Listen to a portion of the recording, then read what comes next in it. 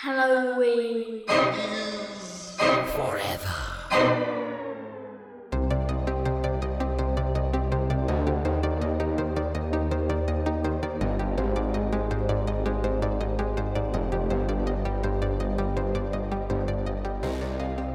Hey guys, what do dyslexic zombies eat? I don't know, Brian. Brian's. Welcome, boys and girls, to another fucking episode of Halloween Forever. I'm Brains. I'm Jem. Do we have to fuck this up? Yeah. I'm Champ. Oh, we are here, guys, for another mini-sode. And boy, we got to keep it light here because we just watched a heavy ass movie. Holy shit. Yeah, I was telling Steve that I was like mildly traumatized and he was just blaming me for doing it to myself. And he's not wrong. But listen, this movie I thought fucking ruled. Yeah. But it was mean as hell and pulled zero Intense. punches. We are talking about 2021's recently released as a Shudder. Was it like a Shudder exclusive or one of those kind of things, right? Yeah. Something like that. The Sadness, a Shudder original, they're calling it. The Sadness from 2021. We are going to talk about that sumbitch. And whoa, that is a nonstop thrill ride of gore and depravity. Holy fuck. But yeah, so we'll get into it here in a damn hot sec. We were actually just talking about as we do before we get on the podcast, we're usually talking about processed meats. I was talking about how I was getting, had a little lunch at the Eaton Park with my family and my in-laws. And then we got on the topic of Spam. And I said, let's roll this motherfucker. Let's talk about Spam on the show. Spam doesn't get enough love. Meg has in recent years, it sounds like, adopted the Spam lifestyle. I think I need more recipes, though. You know what, though? While we were on, so basically to give the listeners a little backstory, I had never had Spam in my life until I took a trip out west and we were like camping in like Joshua Tree and Death Valley and shit. So what do you get? You get processed meat that will last and doesn't need to be refrigerated. And you don't need to exactly, yeah. Yeah, but I picked up on the way these like single slice guys, and that was pretty legit. I need to find them again. You know what you can do? Just buy the damn loaf, slice it up. Right, but like I'm a single person living. It's not like I'm going to share with anyone, and I also have a thing about. But I have a thing about never just like eating a full thing of Spam in one. I haven't had it that often, but like I probably wouldn't eat a whole can by myself. That's how you get gout. Yeah, that's what I was going to say. That's pretty inadvisable, I think. I saw that King of a Hill episode, too. There was a lot of, I can only imagine, processed meat products that were used for the practical effects in this movie. But we'll get into that in a sec because we've got a couple of different little orders of business to discuss here. And I need to bring up the old Instagram because I am going to be finding out live here what our next showdown episode topic is going to be. For those of you new to the show, real quick rundown. Every single month we do weekly episodes every week, but once a month on the first Monday of the month we do a showdown episode, which means we pick usually 3 different topics, put it out on the social medias, and then all of our social media friends and followers will go on there and vote and decide what topic we're going to do for our showdown episode. Once we have the topic, we each pick a movie that pertains to that topic. We argue about it, we vote, and someone takes home the goddamn championship belt. Now, Steve won last month after long last, and he made us pay for it by watching Veronica, which is perhaps the worst movie ever committed to celluloid. And it infiltrated my entire social media because I have seen nonstop Danzig fucking memes now. Yep. Danzig is, I imagine, gonna start delivering your mail. You're gonna go to the dentist, and the dental hygienist is gonna be Glenn Danzig. Do you think he just wipes his ass with the mail and then drops it off? Because I just imagine that's the only thing he would do. Yeah. That sounds like a good idea. That sounds like something Glenn Danzig would do. I don't know what made. We were just thinking about mail and thinking about I'm imagining Glenn Danzig getting his mail, because there's that very famous picture that's been turned into a million memes of Danzig just doing mundane things, mostly grocery shopping, and he's carrying the big bag of kitty litter. That's like a very, very famous picture. I just imagine if anyone in the world has a really obnoxious, over dramatic letter opener, it's probably Glenn Danzig.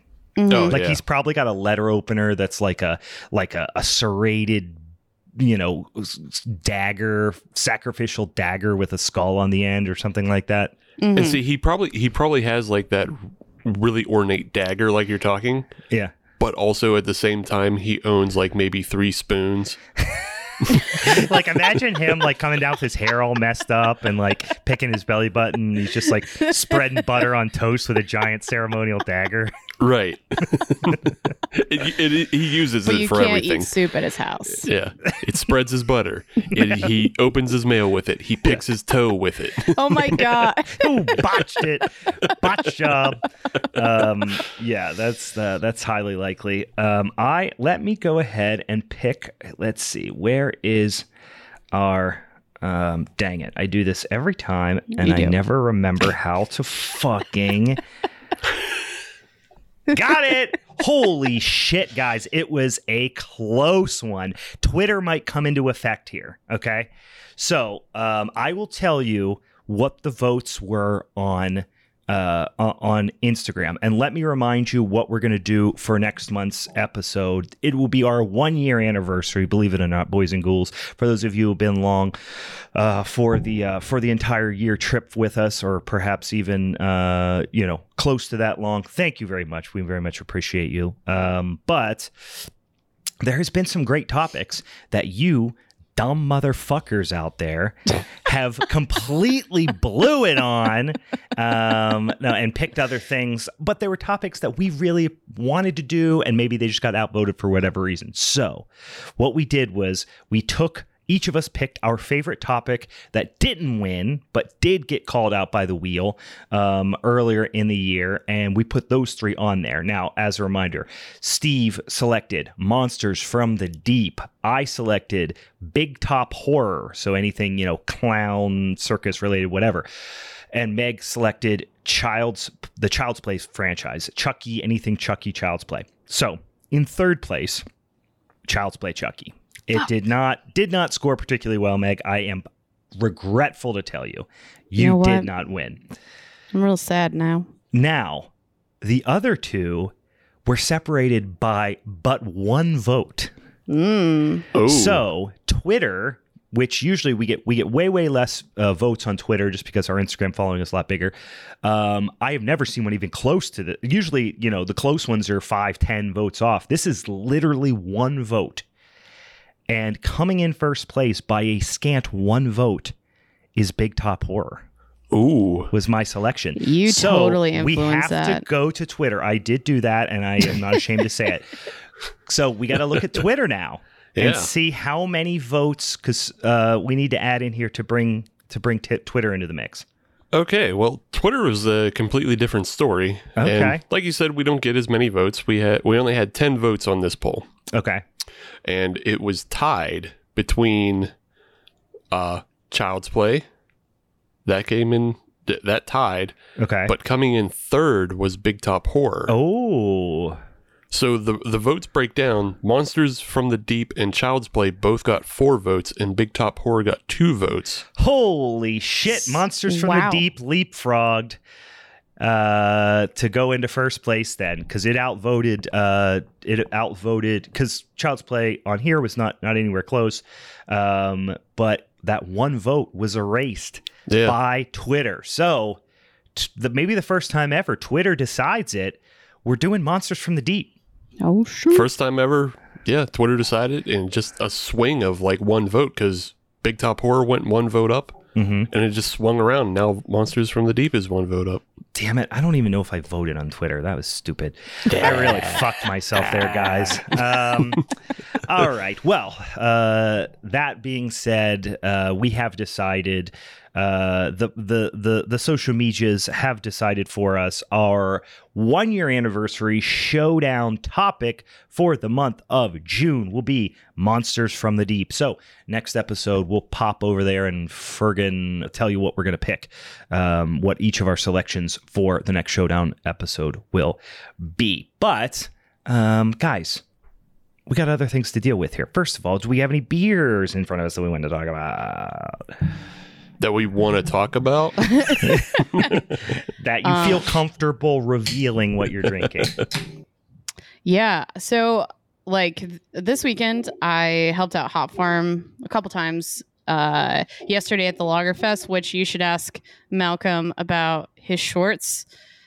Just talk to him about it. Yeah. It's a he like pretty subject. much showed up, and we had like a Grady twin situation between Justin and Malcolm, where they were both wearing incredibly short. Yeah, I thought short you khakis. said Schwartz. I thought you meant like a black, like a That's what I Schwartz heard beer. too. Yeah, Yeah. I thought maybe like he had a like black lager there that sucked or something, and I was going to taunt him for it. You can just make that up though. Mm. Yeah, no, but I actually, so when I got back to the brewery, I like snagged some beer, and I have Pub Games, which you might have drank recently. It's the English style mild ale. It's nice. It's good. Yeah. I'm into it. Yep, I drank that a couple episodes ago, I think. A few episodes ago, I forget, or maybe it was before an episode. But I will add that Lager Festival that Golden Age put on yesterday was it awesome. fun? Yeah, I mean, the first session wasn't super packed, but it was still really chill, and that venue is absolutely gorgeous. Beers were across the board really good. Nice. I really didn't have any stinkers, so Nice. Yeah, I wanted to come. I spent my time yesterday cooking about a dozen whole chickens and probably 300, 400 legs and thighs. Jesus. For a big fundraiser that I got suckered into cooking for last minute. So I was grilling a whole mess of chickens yesterday. So really nice relaxing day off on a Saturday. But it was fun. It was fun. Staying outside, drinking beer, cooking a bunch of chicken. You could do worse. As far as beersies are concerned, I'm also drinking a Lagerbier. Well, you're not drinking Lagerbier, but Lagerfest. I am drinking, I know one of Steve's favorites, which is the Helles Schlenkerla Lagerbier in can, if you can see that. Look at that. This is their smoked Helles lager beer, or more specifically, I think this is the one we talked about in the past, where they're actually repitching from their smoked Märzen. So it's a Helles that's getting quite a bit of like phenolic carryover and smoke character from the yeast, from repitching the yeast from a smokier beer. There actually is a lot of verbiage on the back of this can. Boiled in the same copper kettles. Oh, here we go. We'll read it because we talked about this before. Helles Schlenkerla Lager is brewed with fine Bavarian aroma hops and lagered in the 14th century beer cellars underneath the Schlenkerla brewery and maltings. I guess malt house is what they mean by that. It is boiled in the same copper kettles and bottom fermented by the same yeast as the classic Schlenkerla Rockbier. Its subtle smokiness hence makes this Schlenkerla style a unique representative of the traditional German lager beer type Helles. So yeah, I think that kind of settles it. They used the yeast and put it in the same system, but no smoked malt. I think that's kind of what they were trying to communicate there. But always a tasty one and pretty darn fresh. And this can's fucking sick. It's like printed on. It's pretty cool. Oh, nice. Where'd you pick that one up? I got this at a liquor store in beautiful... Oh, I should mention this. Jeez Louise. I actually, on Friday the 13th, which was this past Friday, I had to go spend some time with one of our wholesalers in beautiful New Jersey. Went out there to do a training and hang out with some folks. Of course, wore my Friday the 13th Jason socks, even my Camp Crystal Lake shirt. I actually completely unplanned. We ended up in Voorhees, New Jersey on Friday the 13th. Oh, fun. That's fucking dope. Yeah, isn't that wild? I didn't even know Voorhees was a place. And the guy, like, he was like, "Oh, we're meeting at this place, whatever." After we went to distributor, we were going to go to these couple like liquor stores or whatever. Sends it to me. He's like, "Oh, this is over in Voorhees." I was like, like I immediately Googled. I was like, "Oh, that's a town." I didn't That's know funny. that was named after a town, New Jersey. But I was actually in Voorhees, New Jersey, on Friday the 13th, which Did was. they do anything special, or was there any? I saw sort of- nothing. I went Oh. we went to a Firkin festival, which we took a Firkin of our Maibach, and it was super fun. Got to hang out with like a bunch of cool people, a bunch of brewers from all over Philly at this. It was Broken Goblet Brewing Company hosted it, and it was called Friday the Firkinteenth. Oh, nice. I was like, oh, sweet. So like I said, I wore my Friday 13th shirt, socks, the whole thing. No one else, like literally no one else wearing anything Friday 13th. I'm like, what the fuck are you guys doing? I'm the only So one you're telling me representing it. they didn't have a 2-for-1 Jason Burger sale? That's what I'm saying. Somebody at least have a freaking $5 CVS fucking hockey mask on, something. No, it was a very fun event though. But yeah, it was not necessarily very, Friday the 13th movie franchise themed, but it was really fucking fun. It had some awesome cask beers and gravity fed lager beers. And yeah, it was cool. That's great. Nice. Except for the lack of like Jason masks and I stuff know, like that. yeah, it was a I little think you disheartening. should have we should just get some that we like paint kind of branded for us, and then you just always have them on you, and then you just start handing them out to people randomly. Oh, I like, did actually. They had a really cool concert venue there, and they had this big like pillar that had all these stickers all over it. And I did have my coworker, who's much taller and more athletic than me, jump up and put the Halloween is Forever sticker at the very tippy top above all the other stickers. So it has now been graffitied with Halloween is Forever. So we left our mark in some capacity. Branded for the top. Yeah. So we are switching places this week, Brian. Last week I drank a smoked Helles, and you drank an old beer. Well, this week you're drinking a smoked Helles, and I'm drinking an old beer. Yeah. And just not old in a good way, not old in an old money tickers type of way. No. In this beer is past its prime kind of way, it sounds like. Well, kind of. I think I'm coming right on the wire. Yeah. But this is Bell's Wild Spruce Chase, which is a spruce tip IPA. Mm-hmm. And looking at the code, it says it was packaged on October 15th, but it has a shelf life of 6 months. So just past, because it's like 7 months later now. Yeah, so. yeah. But it's still fine. It's not, it's not gross. It's just, it's Not an ideal. old IPA. Yeah. You know? Yeah, it's the IPA. They don't age terribly gracefully, so it is what it is. I grabbed a 4-pack of actually a couple different 4-packs of Wiseacre beer when I was out in New Jersey, because we don't get not Wiseacre, I'm sorry, Half Acre from Chicago out here, but they do get it out in like Philly, New Jersey market and stuff like that. So I grabbed a couple of them, and I grabbed a 4-pack of Bodum, which is a great IPA that they have, and it was regrettably not in great condition. And again, like I said, I don't think it's the beer's fault. I think it was just somebody wasn't rotating their stock or not storing it particularly well. But always disappointing, especially when you look at it and you're like, oh, this beer's pretty fresh by the code date, and then you taste it and you're like, somebody fucked this beer up. Somebody left it in a fucking unrefrigerated truck on a dock somewhere for 9 hours. I feel like one of the times I imagine you, Brian, like going apeshit on someone, it'll be for that exact situation. It'll be you yelling at a wholesaler. That's how you're gonna lose it one day. I have done that on multiple occasions. I've gotten to screaming matches with wholesalers. It happens. It's emotions run hot when you're talking about tasty lager beer and you fuck it up and get all mad at you. I thought you guys would appreciate this. I ordered a couple of patches for various hats and things via Etsy, and this has become like my new favorite thing to do on Etsy.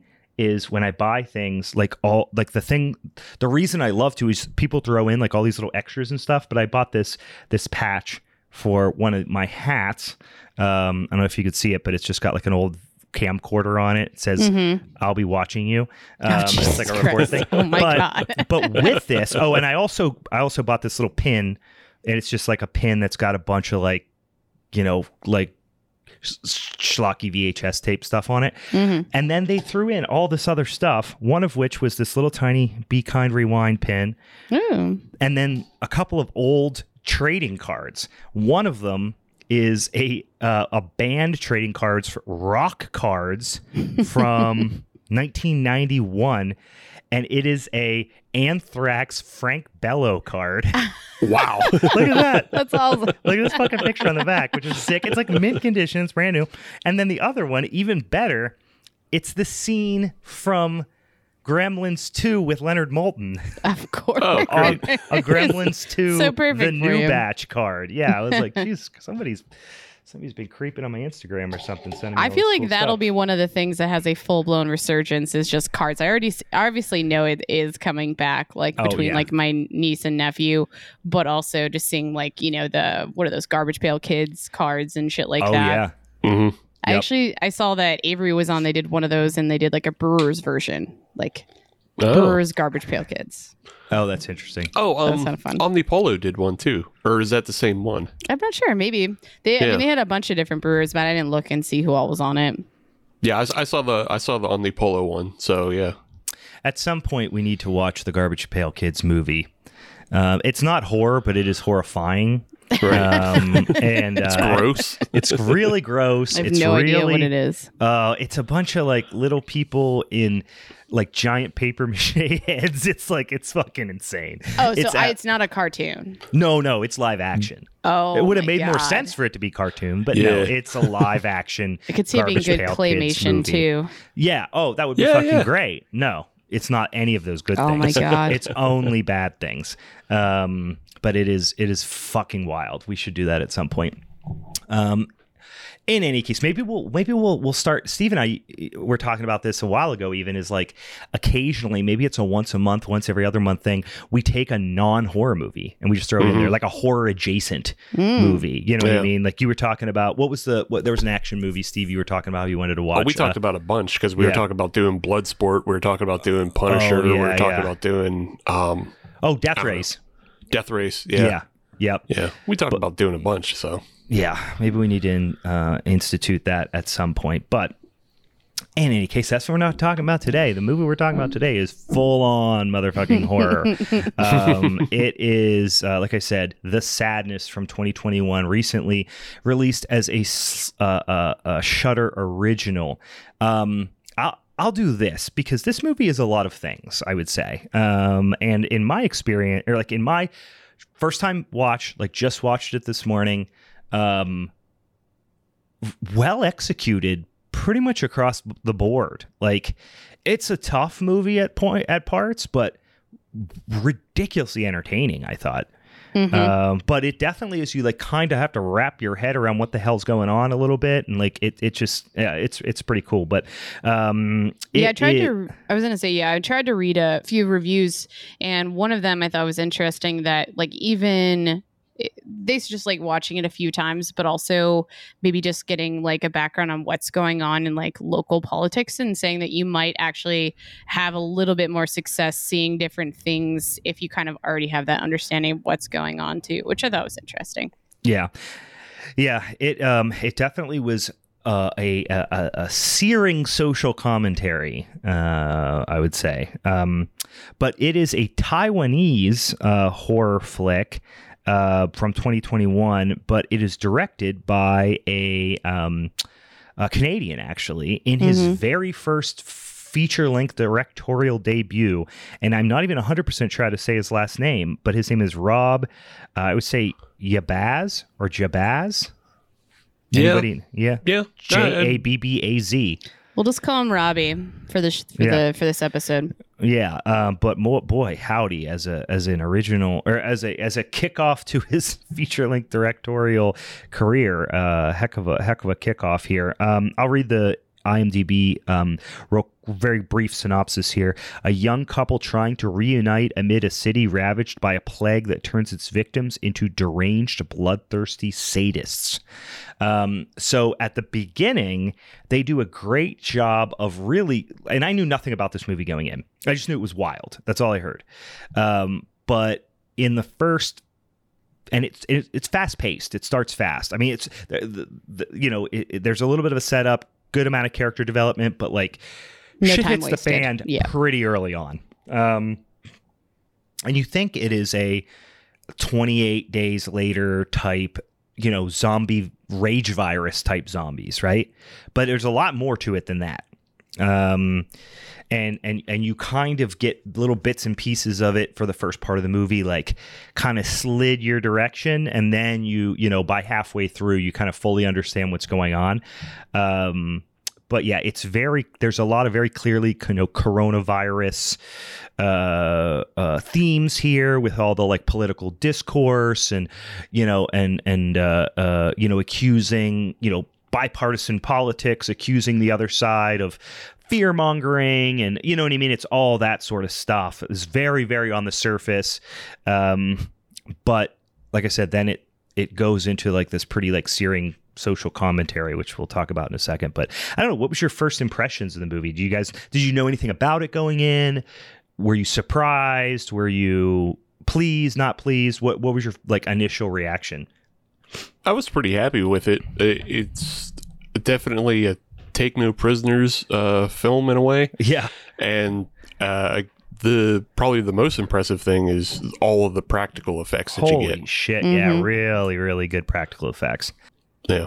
And like you said, mean movie.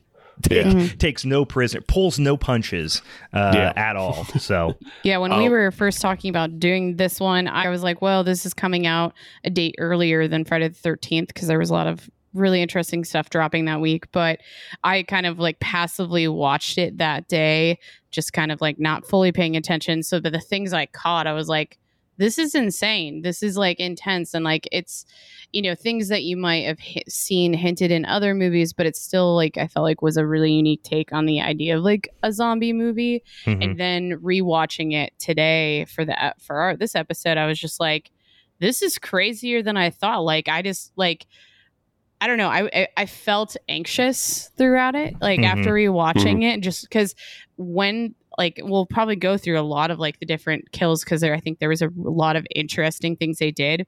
Instead of like a quick jump, it's like, no, it's just it never ended in these scenes. It was so intense. I was like, yeah, they really. I as much as I was like, oh my God, this is like traumatizing, I felt like it was really well done.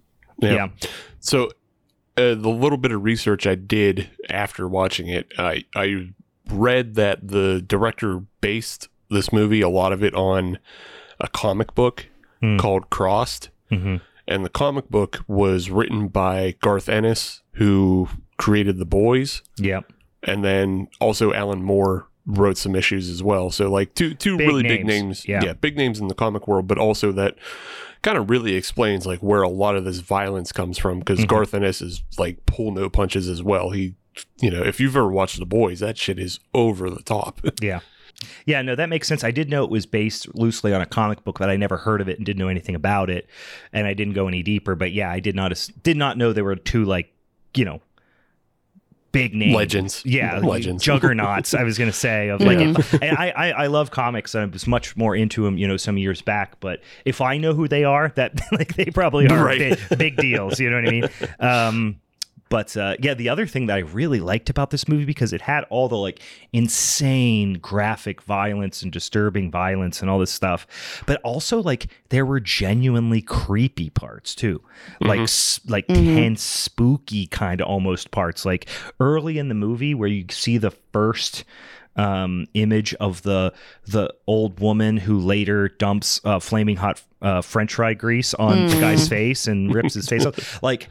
Her standing on the other like rooftop when he's looking at her from the balcony, it was like a really genuinely creepy kind of scene, I thought. Yeah. And it seemed very familiar to me, and I couldn't place what movie that felt like it was kind of an homage to. I wanted to say, like, my first thing was like, oh, it's like the...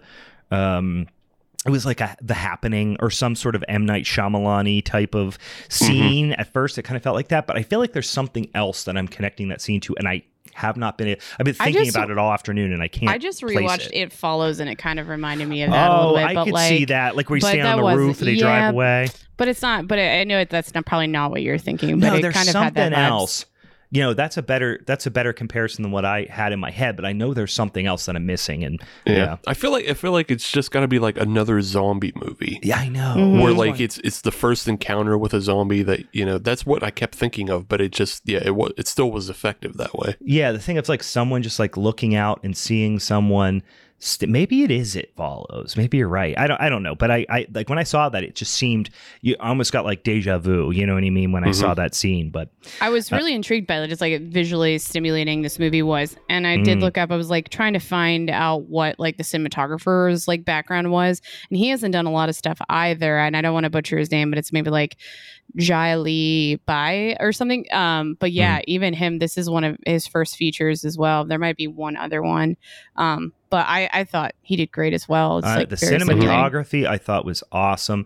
The special effects were obviously awesome. Even the ones that were even the CGI ones, I thought were I don't know why I want to say tastefully done, but I mean, I guess like the CGI was peppered in a way that was complimentary, I feel like. Right. It wasn't such like that it stuck out. Like when you see action films and the blood sprays come up instead of using squibs, I think they did a really good job of marrying practical effects and then sweetening them with, you know, visual effects and CGI as needed. And then if something just didn't work, you know, it was kind of hard to tell, you know, where it didn't work. Yeah. So, yeah.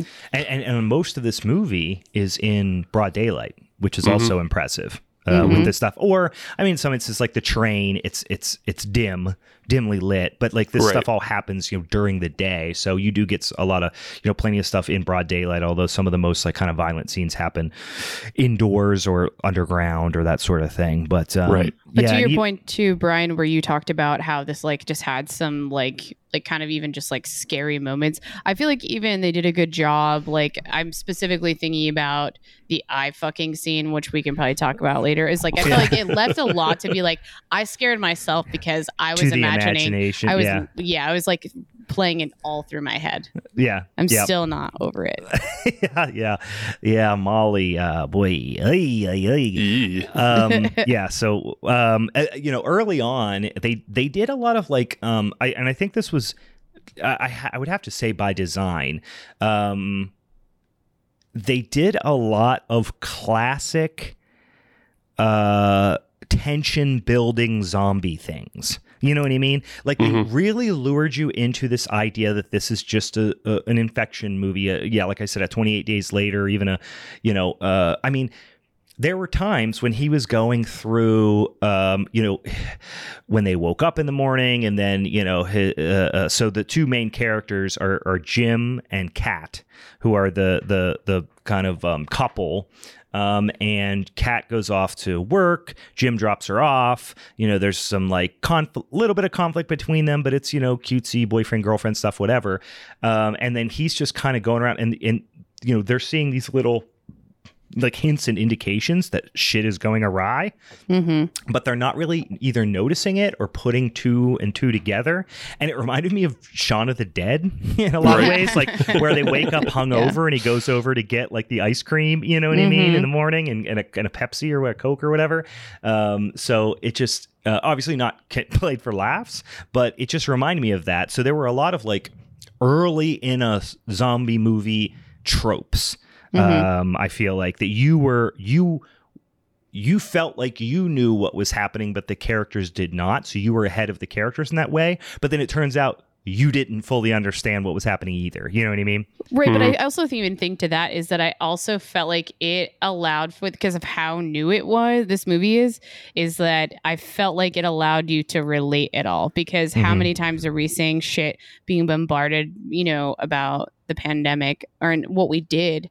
And it kind of was like, yeah, well, they clearly had already been through a pandemic, and this is in theory supposed to be the tail end of it. Yeah. So now it's just mutating and something crazier is happening. So I feel like that apathy, I think, was just like a relatable thing as well. They're like, they definitely played on people's pandemic experience. Oh yeah, for sure. Yeah, it was like also the thing that I thought, and obviously we're going to get deep into spoilers, so probably heavy spoiler alerts here. We're going to talk about everything about this movie, but the one thing I really liked about it is like I said, you just thought it was going to be a rage zombie thing. Then you started to understand that the infected were like incredibly like gleeful and like sadistic in what they were doing. And then you were like, oh, okay, that's the hook here. That's the evolution. If 28 Days Later did the fast-moving zombies, now this is fast-moving zombies that are like kind of self-aware and like what they're doing. It's not just all, baseline survival instincts. This is like organized zombies who have more wherewithal and are like sadistic. But then you realize that it's actually even more than that. It's like it basically takes their human nature and ratchets it up to 1,000 and just makes everything 100%, classic ego focused, where it's just fuck, eat, kill. Like that's all they care about. You know what I mean? Right. In the most like lizard brain sense of the word. So yeah, it just kind of keeps evolving a couple of times past what you think you got a handle on it. You think you go, I've seen a lot of horror movies. Okay, I get what they're doing here. Oh, wait, okay, now I get what they're doing. Oh shit, yeah, they're doing some you know what I mean? There was layers of the onion that you could keep peeling away. And I think just early on, as we were still like learning, like, okay, how is this spreading, or what's going on, or how are we going to know when something's about to fucking go down? And it's even just like subtle things, like we started seeing like the teardrop thing happen. Yeah. And even just that, you're like, wow, okay, well, I'm going to prepare my butt for some blood right now. All right, go. Yeah. Yeah, so I thought that it was interesting. I don't know if we should give away just like right now though, like the actual reason why, like their explanation of all this, because you kind of started alluding to it, but it might like help us talk about all these things. Yeah, go ahead. Yeah. So like basically you learn it towards the end when Kat eventually meets, he was like one of the scientists behind all of this, and he basically described it exactly what you're saying, is that this virus affects or has mutated to affect the limbic nervous system, and basically that is something that it controls your aggression, and what was it? It was like controls your like sexual nature or something, and how that they're so combined. So basically exactly what you said.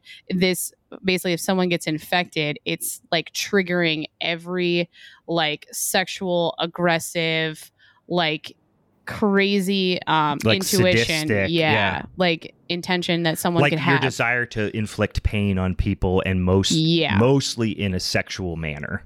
Yes, absolutely. Yeah. So I think that's like learning that exact reason, because like I said, you get different ideas. You're like, you watch them fucking someone on the street, you watch them like ripping someone's face apart, and you're like, what? This isn't what we normally see for a typical zombie. I mean, well, maybe the ripping. They're usually like emotionless and just either rage filled or just want to eat, and in this case, they want to inflict pain and suffering. So it's like they're almost like it's weird, because in a way, it's like they're not. Other zombies like dehumanize the people, or even like thinking about The Walking Dead, like, they're like, oh, you got to, that old zombie trope of you got to put a bullet in your friend's brain because it's not your friend anymore. It's a zombie. This is like, oh, they're that person still. They're not less human. They're actually kind of more human, but in the most extreme instinctual sense. And they do a really good job of, and we'll talk about some specific instances where there are people who you get a taste of who they are before they get infected. And it gives foreshadowing about just how fucking awful they're going to be when their true deep-seated human nature driven intentions come out, you know? Yeah, can I ask you guys something, how you guys interpreted this? So like, you know, talking about like spreading diseases, you're like, okay, how is this whole thing spreading? Like, is there a liquid? Is it in the air?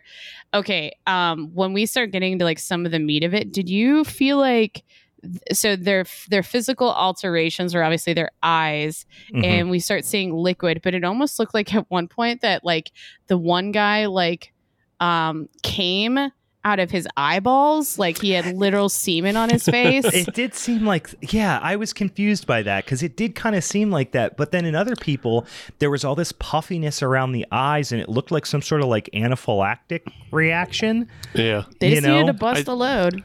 Yeah.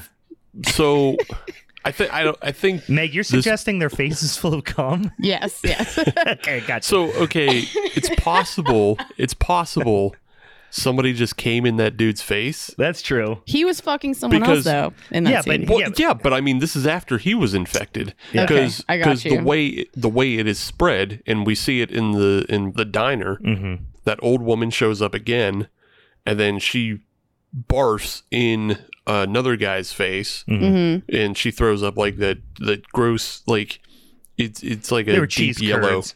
Yeah, it's like a deep yellow cheese curd, and she throws it up in the dude's face. Why would you bring that up? I don't know. I just really wanted to say the grossest thing ever.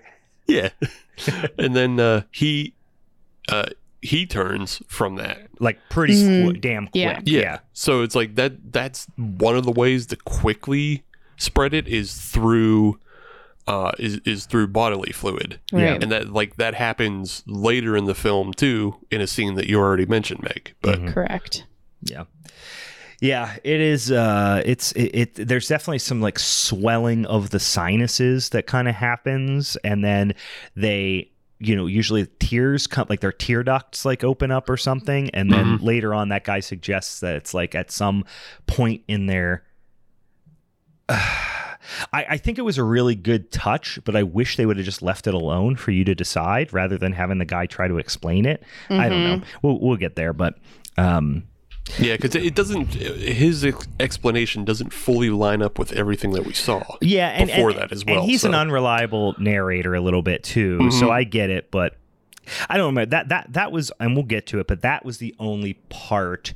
His like big almost exposition dump a little bit was the only part that I was like, come on, didn't need to do that. It just dragged too long and everything. Yeah. But yeah, like common symptoms are like heavy sweating, fully dilated eyes, and you know, you get like leakiness.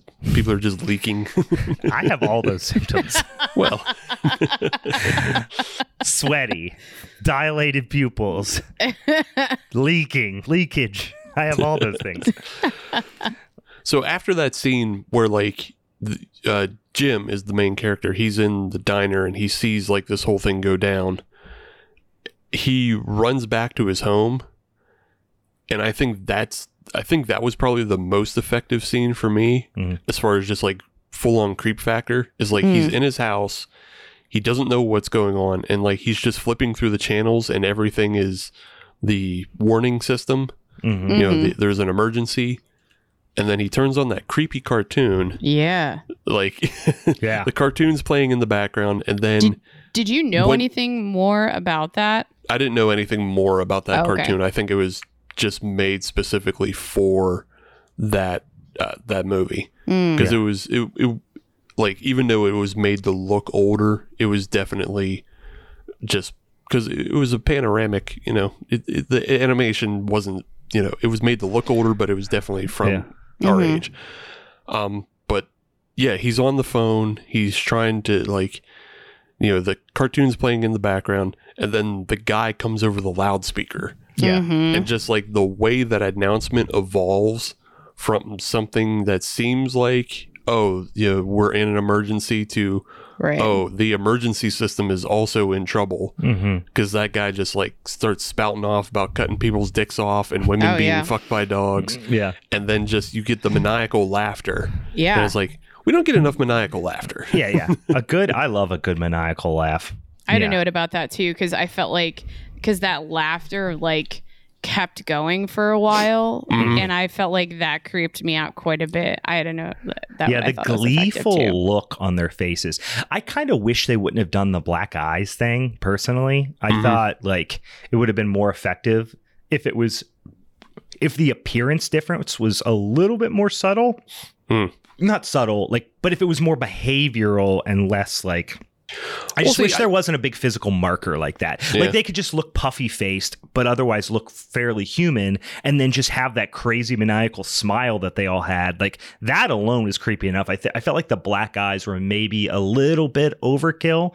It didn't take me out of it. It didn't really bother me. But if I'm nitpicking, I feel like maybe it was it, because then it just reminded me a little bit too much of Train to Busan.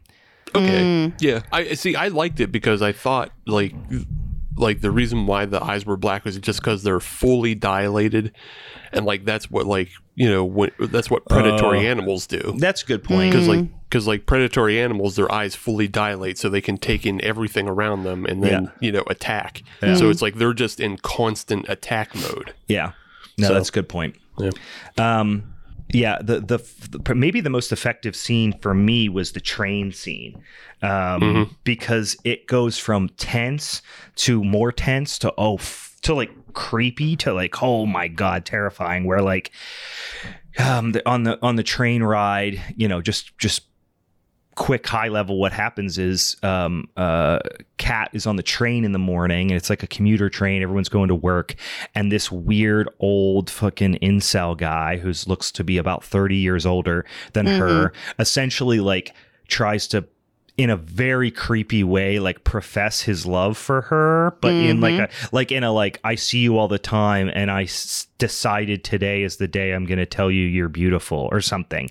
And then she's like, okay, thanks. And then he obviously didn't get the reaction he wanted. So then he started like lashing out at her. It was just like this very classic incel mentality. Yeah. And then he ultimately turns into like the big bad of the movie, essentially, when he becomes infected. And it's like the creepiest part was like you could see it, like shows how his like polluted mind was already dangerous. You know what I mean? Right. Like even before he got infected, because he was like this weird fucking, misogynistic incel dickweed who like thought, he didn't get the reaction he wanted from telling a woman half his age that she was beautiful or something, and then tried to blame it on society and talk about how it wasn't, like she was in the wrong. You know what I mean? Right. So it was this super toxic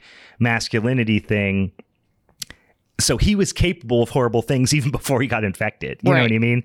Yeah, he already had his ego going when he was just thinking already. It's like, well, I'm a man and she's a woman. And if I tell her that I have like her, even though we've never spoken before in our lives, that somehow she will respond the way I want her to respond. Do you know what I mean? Yeah. Hated So it. It was a Very great triggering. It was a great that was the kind of social commentary that I saw, like not even the really political charged stuff, but this whole idea of like just like really toxic interpersonal relationships and attitudes. Thing. I feel like what I liked about that and kind of what you're talking about is that I feel like that it was just showcasing like the normality of it, like adding that to showcase like what kind of people can exist. I'm like, I've experienced a similar situation in my past, and I'm like, no, so that's so fucking normal, and I know so many people probably have as well. So that probably happens on fucking every train in the country once a day. You know what I mean? But then it evolves from that like really uncomfortable thing to a guy who you see with sunglasses on, and you don't see his eyes are black, but you see the tears coming down. You're like, oh shit.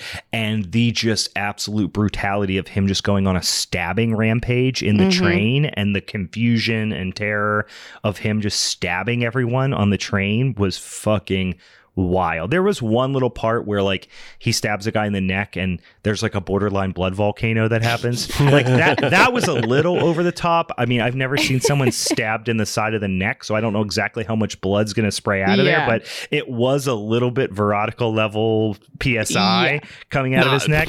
Not even. That was Nightmare on Elm Street, Johnny Depp's bed. It was so it was an intense, and it wasn't even the power it came out, it was the volume of blood. It's like all the blood in his body simultaneously exploded upwards to the ceiling of the train. Right. Like I don't think you can get people to do that if they're in a centrifuge. It was intense. It took me out of the scene a little bit. It was still an incredible scene, but if they would have took that one over the top blood explosion out, it would have been way more effective. The scene that happened right after that, where it like panned out and he just kind of was like checking the scene. I thought, but it was very quick. But I felt like I kept looking at it. I was like, that scene right there is perfect. I was like, it's so bloody everywhere, and he's just kind of like an animal on the prowl. It's fucking insane. Yeah. With a smirk. And this is when the creeper incel businessman, which I think I looked on IMDb, is just called Businessman. Yeah. This is when he becomes infected, obviously, at this point. But Kat escapes with another woman named Molly, who has sustained an eye injury by the businessman. Yes. Well, do you see how that happens? Yeah, to her eye? stabbed her. Yeah, he jammed her. With the freaking umbrella, right? Yeah. Yeah. You do see that. But she escapes, and overall, I thought the performances were just fucking great. And the one thing that really, just a bunch of little things stuck out at me, aside from like the dialogue and all that sort of stuff, because we should say this was, I watched it with subtitles. I assume that's what you guys did as well. It was in oh my goodness, what language is it in? It's in Mandarin. Yeah, I always wanted Mandarin Chinese. What I was gonna say was way more embarrassing than that. I could not get the word Szechuan out of my mind, which Szechuan is like a specific Chinese cuisine. I think they do speak Mandarin primarily in the Szechuan province, but all I could think was Szechuan, and I'm like, I'm hungry. Any case, yes, they speak Mandarin. So now I don't want Rick and Morty, because that was the last reference to that. Sauce. But yeah, so it's weird because I think I do because you don't get the real true representation of like the line deliveries when you don't speak that language fluently, I think, or at least for me, I always have questions where I'm like, if it's not a language that I speak, which I only speak one language, but if I don't speak that language, I feel like I give it a lot more leeway and just say like, oh, the performances seemed good because the physicality of them and stuff, but you don't really get the true nature of the line delivery, I guess. But overall, I thought it was great. The physicality of the performances I really loved. And I noted one thing where Kate is helping Molly and they get into the hospital and they're running down the hallway. And it's not a stunt or anything. It's them two running, and Molly's like leaning on Kat's shoulder, and they just like both simultaneously fall and eat shit in the hallway. And I was like, "Fuck, that was like a hard fall they both took." Right. I don't know. They just were all in on the performances. Was that when they ran into that dude who was just like, "What, are you blind?" And he's like, "Oh God, you are blind." That was after that, because that was in that was when they were still in the subway. Yeah. But that was a pretty crazy scene where the businessman bites his nose off. We kind of jumped through that, but yeah. Well, I mean, it's almost, I don't want to say mundane, but like, the nose biting scene would be super effective in like any other film. Yeah. But it is just kind of, like ho hum hum drum. It's not in the top 100 most horrible things you see in this movie. Right. So it's kind of like, yeah, okay, some dude got his nose bit off. Yeah. What else? Every scene, 10 worse things are happening. Yeah. Right. Exactly. What did you guys think about, because I think this might be the one negative that sticks out to me, but like, what did you think about the differences between like Kat's story and Jim's story? Because I felt like Kat's story was pretty, like, I thought that was the stronger story. 100%. Yeah. And then Jim just sort of seems to be meandering from scene to scene. Yeah. And it's just like, here's a scene of something terrible. Yeah, I almost think though that it could have benefited from, because clearly he like wanted to find her, but there was no point to where he was going. Because I had that thought, because I was like, maybe if they would have established that like, oh, if anything were to happen, we go like where they ended up actually talking on the phone, like whatever building he was at, I'm not remembering exactly, but it was like away from town. Like there's nothing established there. So I did like, it felt loose, but it also just felt like maybe it was like exaggerating like both of their personalities a little bit. Like if he's a flight type person and she kind of like she was terrified and scared, but really fought through it. Yeah, that's why I was like, I agree. It felt ambiguous a little bit. Ultimately, I landed on the idea of it was meant to just kind of go against your expectations instead of like the man, because there was a lot of themes of misogyny and toxic masculinity like in the movie, and I feel like it was one of those things where like the whole time you're waiting for the boyfriend to come save the day, and ultimately he's not there. He never does it. He never carries through with what he says. He got there, but he did kind of the bare minimum, like not bare minimum. He got there, but he missed the point. He just showed up, but he had already been infected. You know what I mean? Well, even like what you're saying has made me think about like thinking through that a little bit further, is that it almost created this like hopelessness though throughout the movie. It's like no matter what, no one can fucking save you, as much as that's what I'm saying. Yeah, it's always going to be on you. Don't depend on other people. Like that almost seemed like one of the messages, or like no one can ultimately be trusted or something. I don't know exactly. Like I said, it was a little ambiguous, but even earlier on, you get the character development early that Jim is kind of a flake. Yeah, the only other thing, because I mean, we don't know if he has a job or not either. I don't think I remember hearing that. Well, that was the early dialogue was. Yeah. Oh, yeah, they got that job. He had a job. She had planned, and he seemed like the kind of, I don't want to say freeloader, but he was kind of like the boyfriend who just like hung around the apartment all day while she worked. I've had a couple of those. He's a freelancer. He is a freelancer, and I don't care for this bad mouthing. Yeah. He said he had a small client list that he was trying to build. Steve is very triggered. Trying his best to build his client list, and this was an opportunity for him with a German ad marketing campaign that would have opened a lot of doors for him. Seen. Steve's feeling very seen right now. He's empathizing with Jim. But I will say though that with Jim's storyline though, we got the better kills and the more interesting shit happening. I feel like even on his side, I would put it. Yeah, a lot of crazy stuff happens in his story, but it doesn't serve a lot for his character or the story. No, it just sees the outside.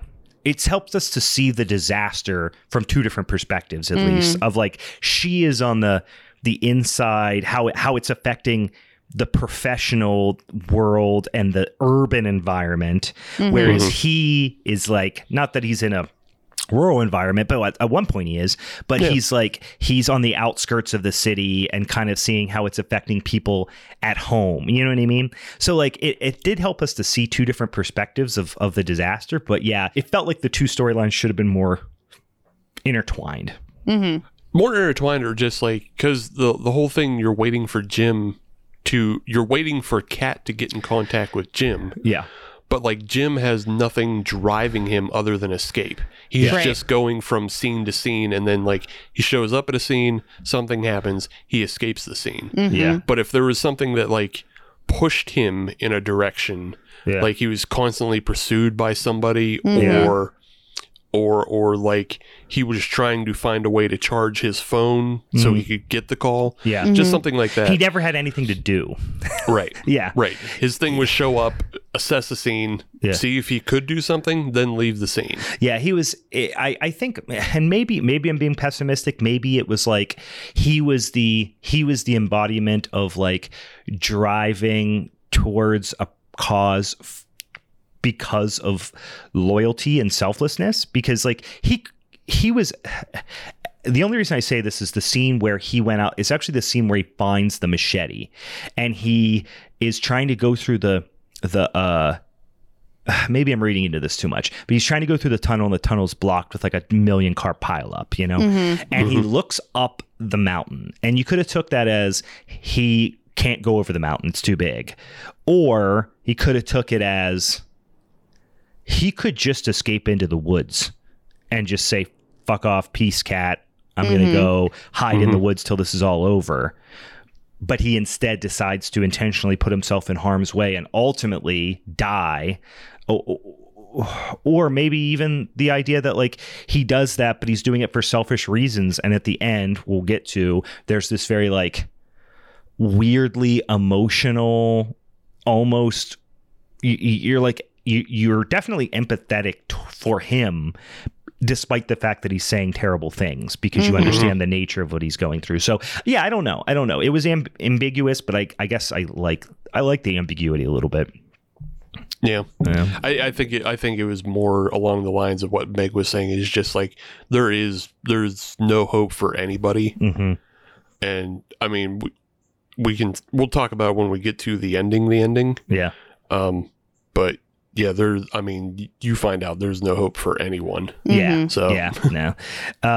Another great scene I loved was the businessman that was a reoccurring baddie, putting his tongue through the little like mail slot in the gate, going, "I'll see you later." Like that was pretty fucking creepy. So like when Kat and Molly show up at the hospital, I like the president's address that plays on the TV. I think some of the governmental social commentary was pretty on the nose, throughout the whole film. And I think even the president being short, I like that, like having to move the mics down. Like he's like this Napoleonic kind of guy, but it's just the whole thing of just like, obviously the government's not going to help you, but it's like, can't politicize, even though it seems like every country has done it. You can't politicize a disease, but the one thing you really get from that is a nice head explosion.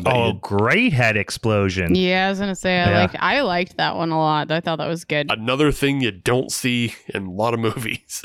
Well executed. Though I feel like his head would have been more gone, but maybe that's just in my mind.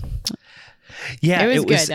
It popped like a water balloon. Yeah. You know what I mean? Like where rubbery, the exterior of the water balloon was like somewhat intact and just, I don't know. I thought it was a damn good head explosion. I mean, up there with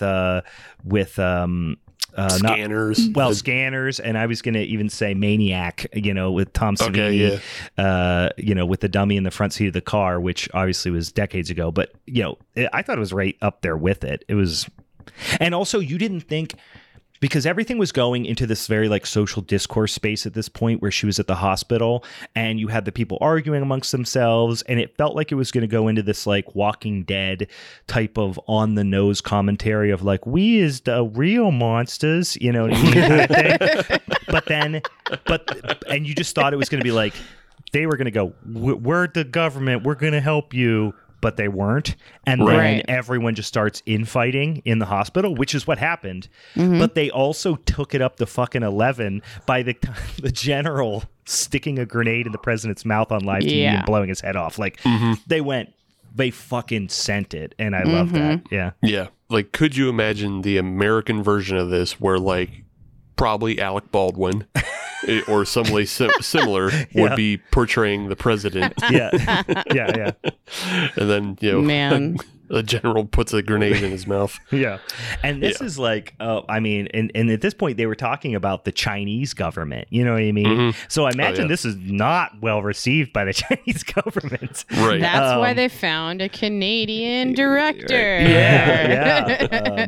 I mean, they technically, I don't know where they shot it, but obviously it's, I don't know if it was in Taiwan or what, but, yeah, good. I tried to look to see if it, and I think they might be trying to keep it under wraps where it was filmed, because like Canadian director, but there are a lot of references to Germany, and I don't know the geopolitical space well enough to know the exact like everything, but I know like Taiwan is definitely always at odds. Some sort of strife with mainland China. Right. So, I wonder, there were a lot of people with Singapore ties, like, you know, the cinematographer and maybe the guy who did the music for them, or the person who did the music for the movie. So I wonder if even that could be, because it's not a Chinese province, so and they might have been able to get away with it there too. But yeah. I did want to ask you, because we're kind of at the point, the guy that I think he works for the subway, maybe, who kind of like ran away from Kat and Molly, but like he's like the parking lot attendant or something. I felt like, I don't know how you guys thought about him, because he kind of like annoyed the fuck out of me, but I was trying to figure out like why the fuck are we like even wasting like a few minutes on him that we are. Yeah, I mean, I guess it was two things. He was just another example of like people acting in like having the internally already having the programming needed for this type of crisis to happen. You know what I mean? Like, you know, when you see people, you know, like I said, the guy on the subway, the old incel businessman on the subway versus this guy. And like that guy was operating out of like this sense of like just pure, like, I don't know how else to say it, but like incel culture kind of like, I am a man and I deserve women, you know what I mean? Yeah. Like, and I'm putting myself out there, so I should be reciprocated and all this shit. Whereas he was just like full on like both self-preservation, but also like that internet keyboard, you know, faux alpha Chad. Yeah. Where like he's probably like super strong on the internet. Yeah. You know, like, but yeah, but like in he person has like drawn on six pack on it.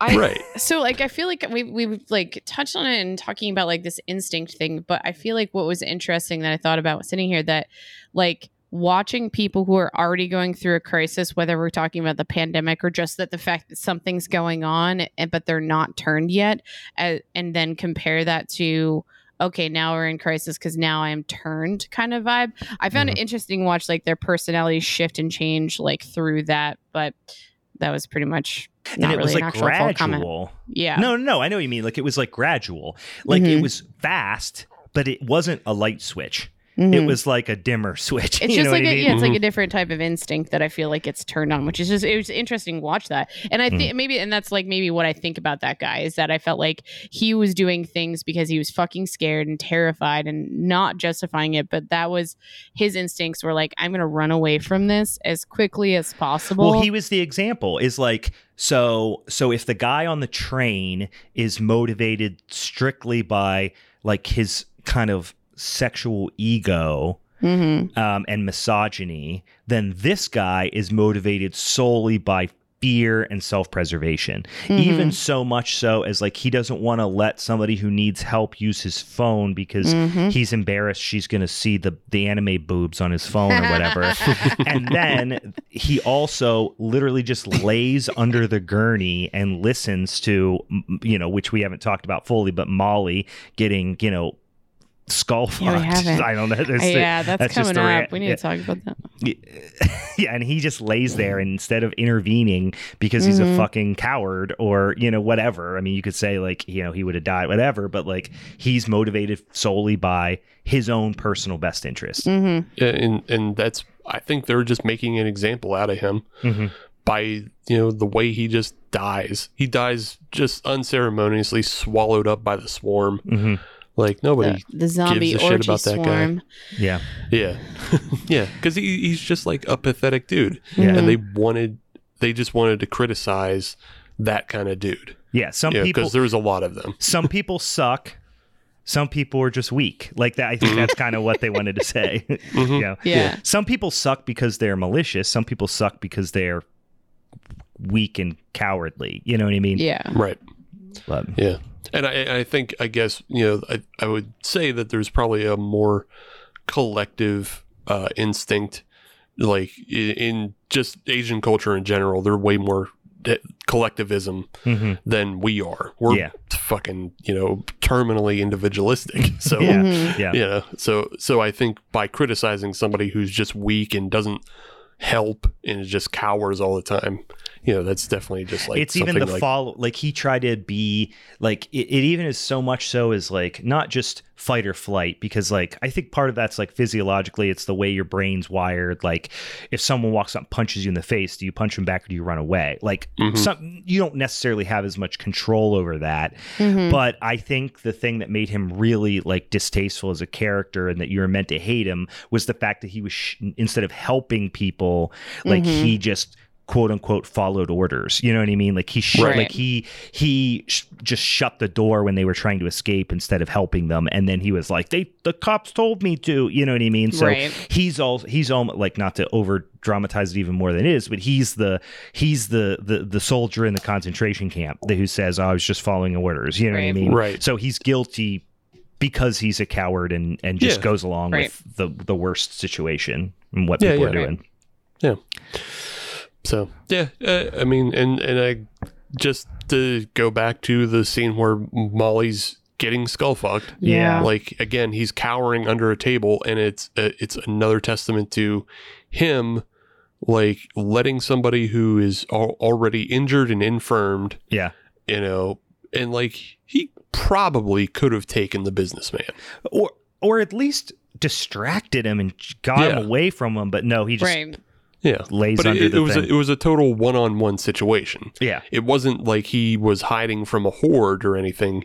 He was just ducking from one person. Yeah. Right. That was, not physically intimidating himself. Right. Right. Yeah. Yeah, I don't know if you guys had any more comments about that scene too, besides like just elaborating that, that left a lot to your imagination and was intense as fuck. And it's like with the screaming.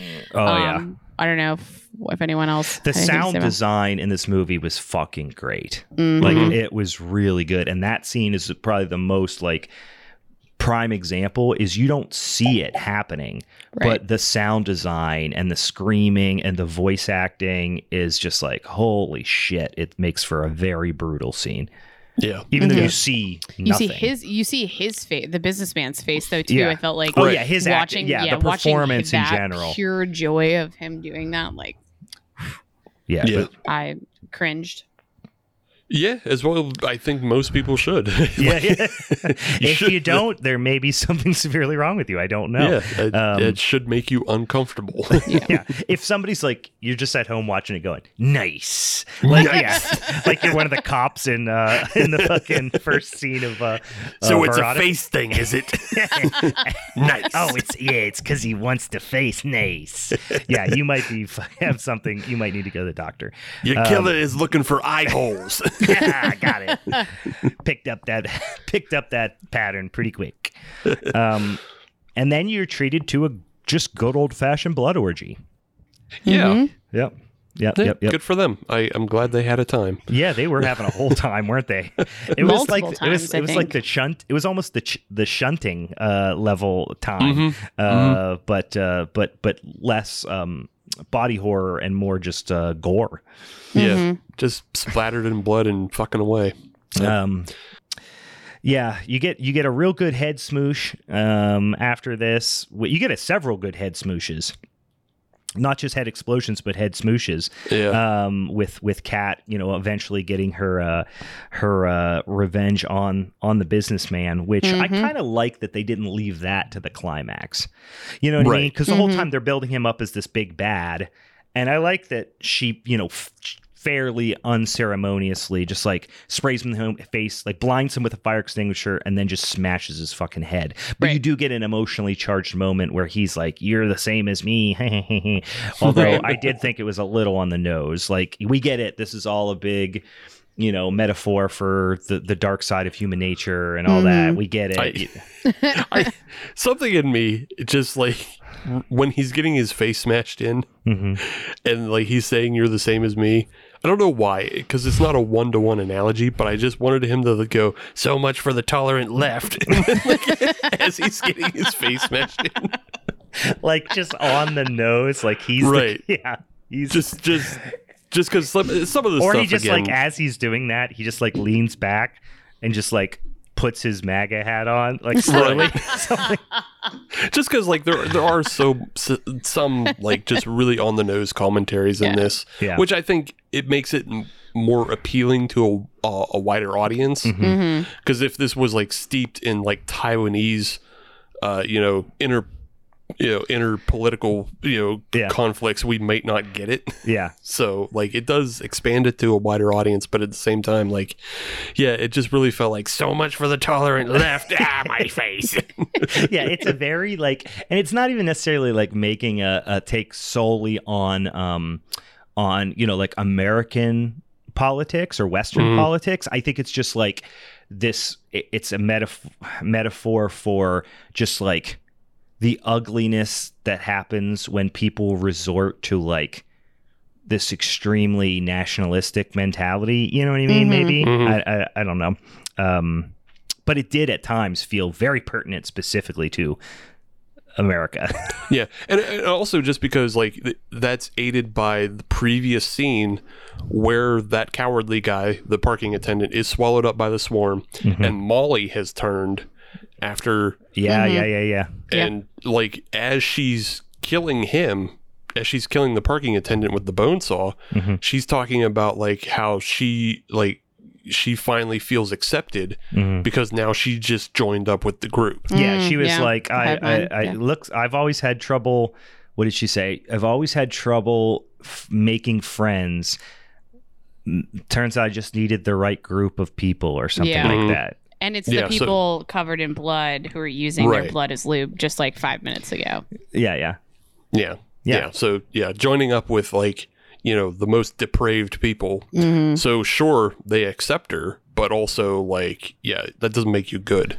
Yeah. Sorry, I was gonna add a comment to that. I was like, when the group of people was like, they were grabbing the attendant there. I thought that was a really interesting scene. It's just like that movement of the camera back to then see them all like to the side and then just like attack him. I thought that was amazing too. They did some real cool, not even jump scares, but just creepy surprises because there's no music sting or anything. So it's not like a shitty jump scare. It was like these panning shots that ultimately you see like something in the background horizontally. Like even way earlier we talked about was like the first kind of when shit hits the fan in the diner and the old woman who he saw on the roof walks in and it's out of focus, but you could clearly see it's her hair kind of walking in behind him, but everything is calm, and like I said, there's no music sting. There's just they did just like I said, cinematography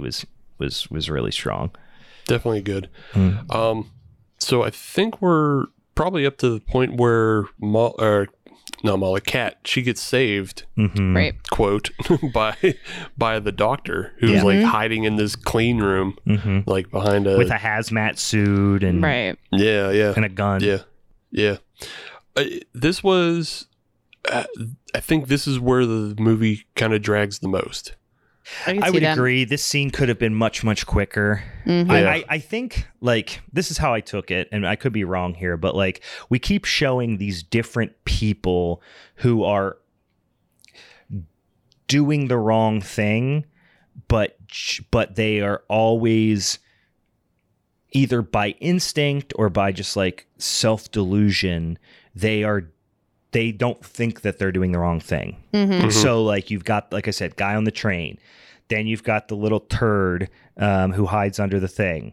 Now you've got this guy he's not underprepared. In fact, he's the doomsday prepper. He's the overprepared guy who has a bunker in his backyard and 750 ARs in his house. He's that guy.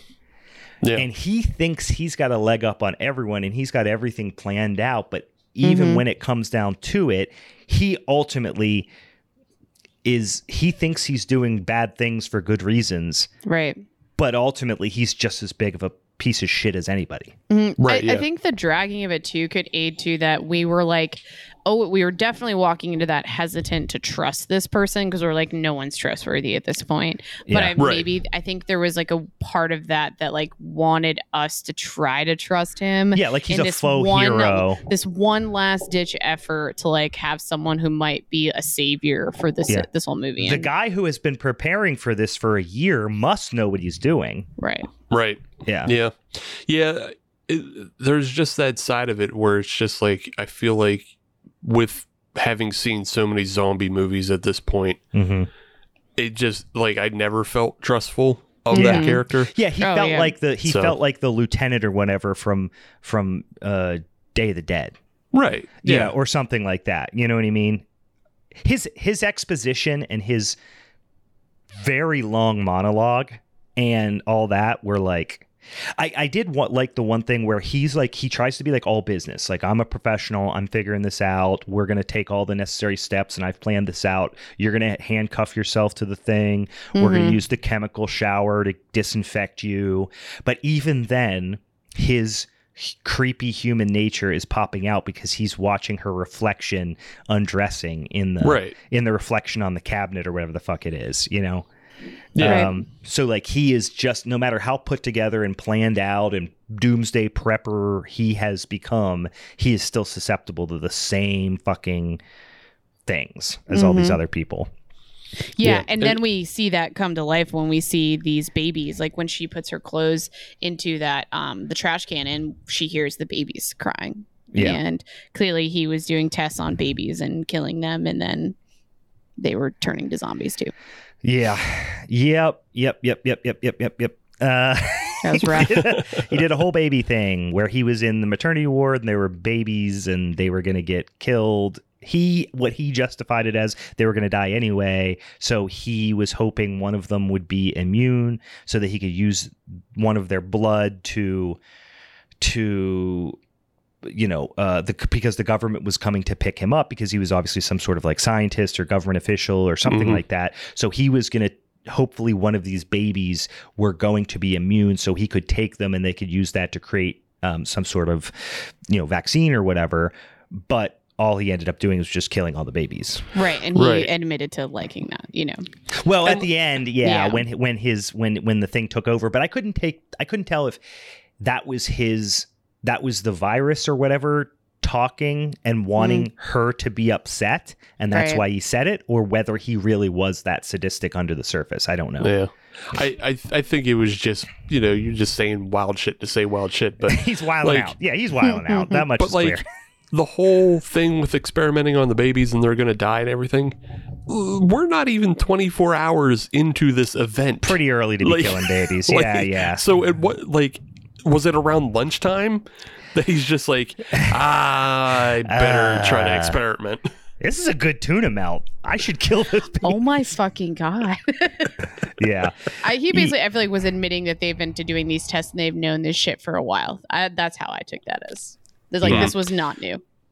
No, I just felt like he had did it that day, like just a couple hours early. Maybe that specific one. I mean, babies. And he was becoming unhinged. Yeah. You know what I mean? Like the fact that he was like, so he was a guy who he talked about how he like kept his gun because of military service or whatever, but then he's like constantly pointing it at his own head, like way too much, like not once in a dramatic show of something. No, he's just like, as he's talking, he keeps pointing the gun at his own head, and I'm like, first of all, anyone with military training, I don't think would just like flippantly be talking and pointing a gun at their own head. And also, like, I don't know. I just felt like his performance was a little indulgent, I would say. Like he was just chewing the fucking scenery, maybe a little bit more than everyone else, And that's why like the turn for him doesn't really work, because he has so many signifiers that he's not a good person. Yeah. Like you could understand if he was like a super cautious, like, just weaselly scared person, which is why he would handcuff her and all that. But he's not. He's very like in charge, and then like, but also not in charge because he has to be told to turn around to not look at her naked, but still tries to look at her naked, waving the gun at his head. So it's like he's never a person to be trusted. So yeah, like if there was a stronger turn from like just like a little terrified weasel to a monster, maybe that. I think they wanted to show, and maybe it got lost a little bit culture in the like kind of cultural translation, because if that was. If this was an American movie, I could picture who that guy would be, right? He would be a kind of like the guy who's heavily armed from Tremors. You know what I mean? Okay. What the hell's that actor's name? Burt Gummer. Yeah. He would be kind of like that, where like he's the take charge commando badass who's all got everything worked out. But then you learn that he did these terrible things, but he thought they were justified. So it's like most people don't think they're bad. You know what I mean? Like he thinks he's doing the right thing. He thinks he's doing what's best for the common good. But people, even smart, organized, capable people are always capable of deluding themselves. Like that cognitive dissonance is always going to be an issue, no matter how put together someone seems to be. Yeah. So like maybe some of it I'm giving it the benefit of the doubt, maybe giving it too much leeway, but yeah, he seemed unhinged from the beginning. Yeah, not good. Yeah, it wasn't great. It was the worst part of the movie. Yeah. It just could have been quicker is all I wanted. Yeah, honestly, if you cut it in half, we wouldn't be having this conversation probably. Right. Yeah. So they basically leave there because they're trying to go to the roof because they know the helicopter's coming and she gets reunited with Jim. But after this they're getting attacked by other zombies on the way. And we realize that Jim is also turned, which I felt this was a really interesting. It was an interesting decision by like in like script decision, because you thought the whole time what was going to happen was they were going to reunite. You were going to have this heartwarming moment, and then it was kind of going to be like Train to Busan or something, where it's like one of them has to sacrifice themselves for the other.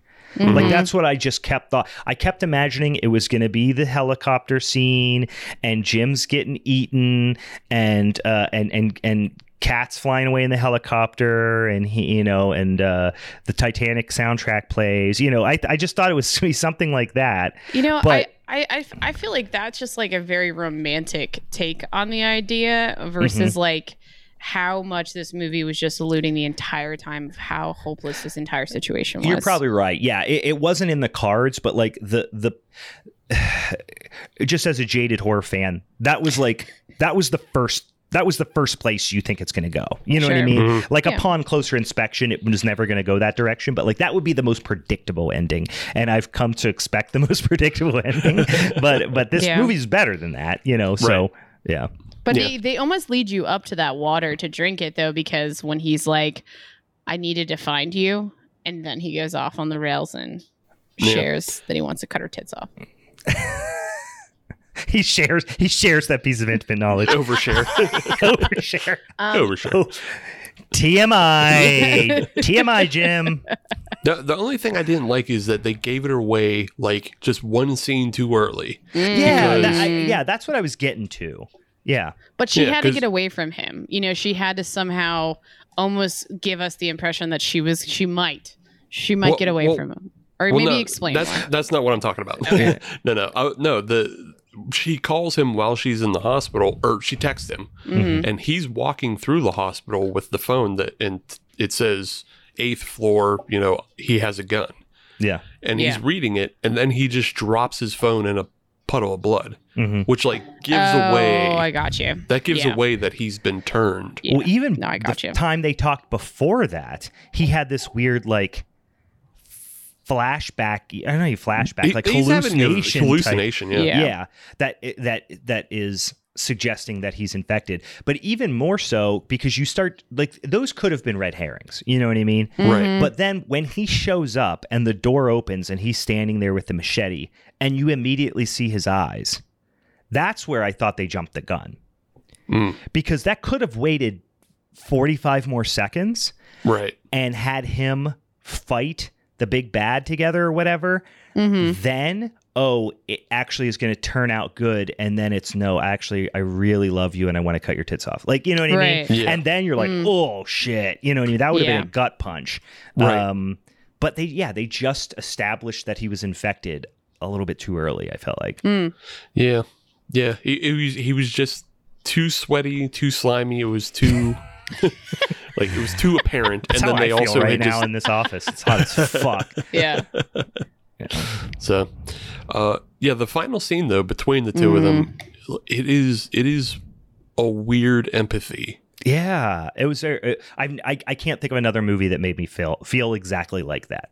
Yeah, just because like he's wounded, he's dying, and it's almost a callback to that scene I was talking about with the guy on the morning announcements. You know, the emergency broadcast speaker, because he's like he's trying. Yeah, the morning announcements. I just think about like morning today in the cafeteria we'll be serving fish sticks and macaroni and cheese. Like that's more. I don't know how Taiwan goes. Maybe they have a giant cafeteria. They might. I don't know. I'm not smart, but yeah, he's like trying to profess like how he still loves her and cares about her, but then he just can't help himself, and it turns again, and he does the overshare of like, I'm going to cut your tits, and you know. But he's saying like it's because I love you so much. Right. So you feel like you know what's changing in his brain, and you know that he can't control this, or not only can he can't control it, in his current state of mind, he is professing the most like love he can. He's definitely setting a bar for me for the next time I start dating someone, you know. Yeah, you want them to profess their intentions about... Yeah, like, love me so hard that you just want to cut my tits off. Well, and then, like, it's so weird because everything else, like, the idea of being infected is normally like a fate worse than death. But for this, he's like, it feels awesome. Right. And I was like, whoa, that puts a whole... Like, because they all acted like they were having a blast. Right. You know what I mean? And you're like, oh, this looks kind of like they're having a fucking blast. Freaking blood orgies, running around, fucking playing weird games where you smash people's balls against poles. Like, basically, if you're mentally unstable, do not watch this movie because you're going to get some terrible ideas. Everyone was all into it. Like they were all having a blast, and like all the living people were the party poopers. But then at the end, when he's like, no, it feels awesome. Because she goes like, how does it feel? Because he still hasn't went fully over the edge. So like I said, it's kind of gradual, and in those last moments she asked him how it feels, and he's like, it's fucking sick, it's great. Yeah Which was a weird which I mean, you know, you can draw a more subtle parallel between like people, especially in America, who would like get coronavirus and then, you know, they have the antibodies. You know, I know after I got it, I was like, nah, I'm invincible for a bit. This fucking rules. Steve was just kind of licking doorknobs everywhere. Like, this fucking rules. This is awesome. This is like, I feel, you know, you feel a sense of freedom and a sense of safety in a way. So like, yeah, I get, you know, there's a little subtle spin to that because like there's plenty of people who felt that of like, I've been infected now. I'm part of that group, and you know it didn't kill me, and so like I get to be, you know, awesome. So I think the other thing that was really the final scene was very, very memorable, and again the sound design was a big part of this. It's Jim sitting there dying, like you suspect that he is expiring, like you watch him die. Covered in blood, but he's got the biggest, craziest grin on his face. Like he is just having a fucking blast. Yeah. And as that's happening, all you hear in the background is Kat running up the stairs to the roof, opening a big metal door, and then presumably being shot by like a 50 cal machine gun. Yeah. Like just getting mowed down by the chopper. Right. Which also hilariously, because she is immune and has antibodies, and would have been a vector for solving the crisis. But no, she gets gunned down because the government don't care. Right. And meanwhile, she just had this horrific death of getting, you know, ripped apart by a machine gun fire, and Duder at the bottom of the steps just ate shit, but he was having a blast. Right. Yeah. Internally, his brain thought it was awesome. Yeah. So it's just, it was a really, there's a lot of stuff going on. He was having a real good for her moment. Yeah. Oh. Yeah. God. No, that scene, the whole last scene stuck with me and made me feel so terrible. Like, I just felt sad. Would it have helped, Meg, if as he was sitting there right before he died and right after she got machine gunned, he was just like, "Yes, queen." Would that have helped? There's like a Queer Eye fucking cameo. God, Brian, like you spoke that into existence, and like that's going to happen in the American remake now. Like, Yes, queen. yes, queen. Oh, boss bitch. Just like Girl boss gets hers. gets hers. You guys are ridiculous at this point. Yeah. Oh, man. So I love like throughout the entire film, there's so much gore, so much blood, so much Jesus Christ. horrific imagery. Just guts. So much guts. And I'm watching all this and I'm thinking to myself, this is a fucking Cannibal Corpse album come to life. Fuck yes. 100%. And Then the they ended. song right at the end sounds exactly like Cannibal Corpse. Dude, and they do that thing that I love, which is a very emotional, like quiet, deliberate moment, and then hard cut to Yeah. I actually just like, who the fuck is this? I want to know who this is. I want to go buy their album right now. But I was like, the guy who did the music, I think he just literally was like, what does a metal song sound like? What would make this seem so intense and badass? And he just wrote the most generic metal song, but it was still groovy and awesome. Yeah. It was just full on like a Cannibal Corpse ripoff, but it worked because that's all I was thinking of. So hey, Yeah. For sure. Yeah, 100% worth a watch. Brace yourself. Not a light watch. If you're thinking about watching, Terror Train or something like that, maybe skip this one tonight and come back around when you want something super intense. But holy shit, honestly, in the last 5 years, if I had to really go through and think of like the 10 most impressive horror movies that I've seen that have come out in the last 10 years, I bet at least half of them would be Asian horror films. yeah. Like they are on there's so much good horror happening from directors all over, but my God, there's some of these Asian I know it's a Canadian director, but some of these Asian productions, whether it be Korean or Indonesian or Vietnamese, like there's so many fucking good movies coming out of Eastern and Southeast Asia. I feel like we like move in waves with this kind of stuff because like Japan especially, but like Japan and Korea were really killing it like in the late 90s because that's when they were making The Ring and Grudge, and then all that stuff came to America and got remade. And so like I think now we're like past another lull in like 2010. I think things started really picking up again because you think like stuff like I Saw the Devil, The Host, and then like we're getting this stuff like Train to Busan, and this One film. Cut of the Dead, there's just I tell you what, I mean, and I'm a big zombie fan. I'm a huge Romero fan, and we live in Romero country here, and the United States, specifically Western Pennsylvania, where we live, is the origin of modern zombies, not zombie lore. I mean, that's obviously like Haitian and stuff, but and from all over the world. But I don't know, man. A lot of these Asian horror, I think they've taken, like, they are the masters of the zombie movie now. In a lot of ways. I'm just glad that it's like there's something like people are thinking about it differently now too.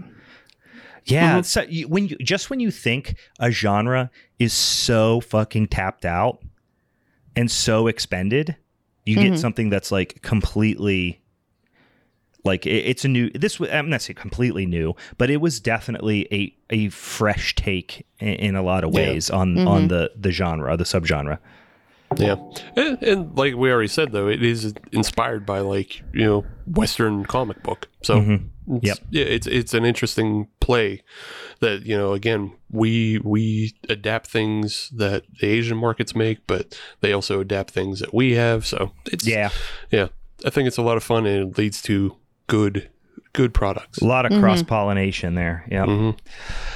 Well, goddamn, guys. I mean, I don't know that we've ever had two minisodes that have been more drastically different, not only in our conversation, but in the quality of the films. Yeah. We go from the worst fucking movie in the world in Veronica to a really genuinely fucking awesome movie, in my opinion, in The Sadness. So, good little double feature for you guys tonight. Here's what you do. You have a couple beers. You numb your brain just a little bit. You watch The Sadness. Then as a nice palate cleanser, you get super baked and you watch Veronica. And you try to appreciate never mind. Fuck it. Don't watch Veronica. It's not worth it. Meg suggested maybe eat mushrooms and watch it. It might be different. Perhaps. This one, no, if you're a type of person who will take mushrooms and like watching horror things or make you feel intense, go for it. Otherwise, don't. Because I made the mistake watching Daniel Isn't Real one time on shrooms, and that was I was talking about Veronica. Veronica. Sorry about that. Yeah, no, Veronica, 10 out of 10. Take shrooms. Do it. Have fun with it. You actually will like it more. Not 8 out of 10. Hard 10 out of 10. Hard 10 out of 10. It goes from the worst movie you've ever seen. You eat mushrooms, 10 out of 10. 10 out of 10. Yeah, no, I can't imagine The Sadness on mushrooms. That's a little much. Man. It's intense. That's intense. Yeah. Well, any final thoughts on this flick? Not really, no. Just kind of interested to see what the director does next. Yeah. I mean, this wasn't bad at all for like a first feature. Mm-hmm. Yeah. And, maybe we'll see a sequel to this. I don't care if we do or not, though, because I think it's perfectly encapsulated. I was going to say, I'd almost be like eye roll if they did do a, although the Train to Busan quote unquote sequel, the island, what was it called? Peninsula. The Peninsula, I thought was pretty cool. Yeah, I didn't see it yet, but yeah. In any case, don't think it doesn't need a sequel. Yeah. Take your success, go somewhere else, do another genre. Yeah. I don't think it needs a sequel, but the special thing of if it did get a sequel is you probably won't follow anybody that's in this film. Because everybody's fucking dead. They all dead. Yeah, they dead as hell. So you'll just get a new story. So you might get something. They might show you something different. So yeah, perhaps. Well, goddamn, we've done it. We've talked about The Sadness. Remember, boys and ghouls, tune in next week when we discuss what our. Let me make sure I got my timing here right. We'll have next week where we will actually announce our picks for. We actually have 1, 2, 3, 4. We have one of them old five Monday situations in May.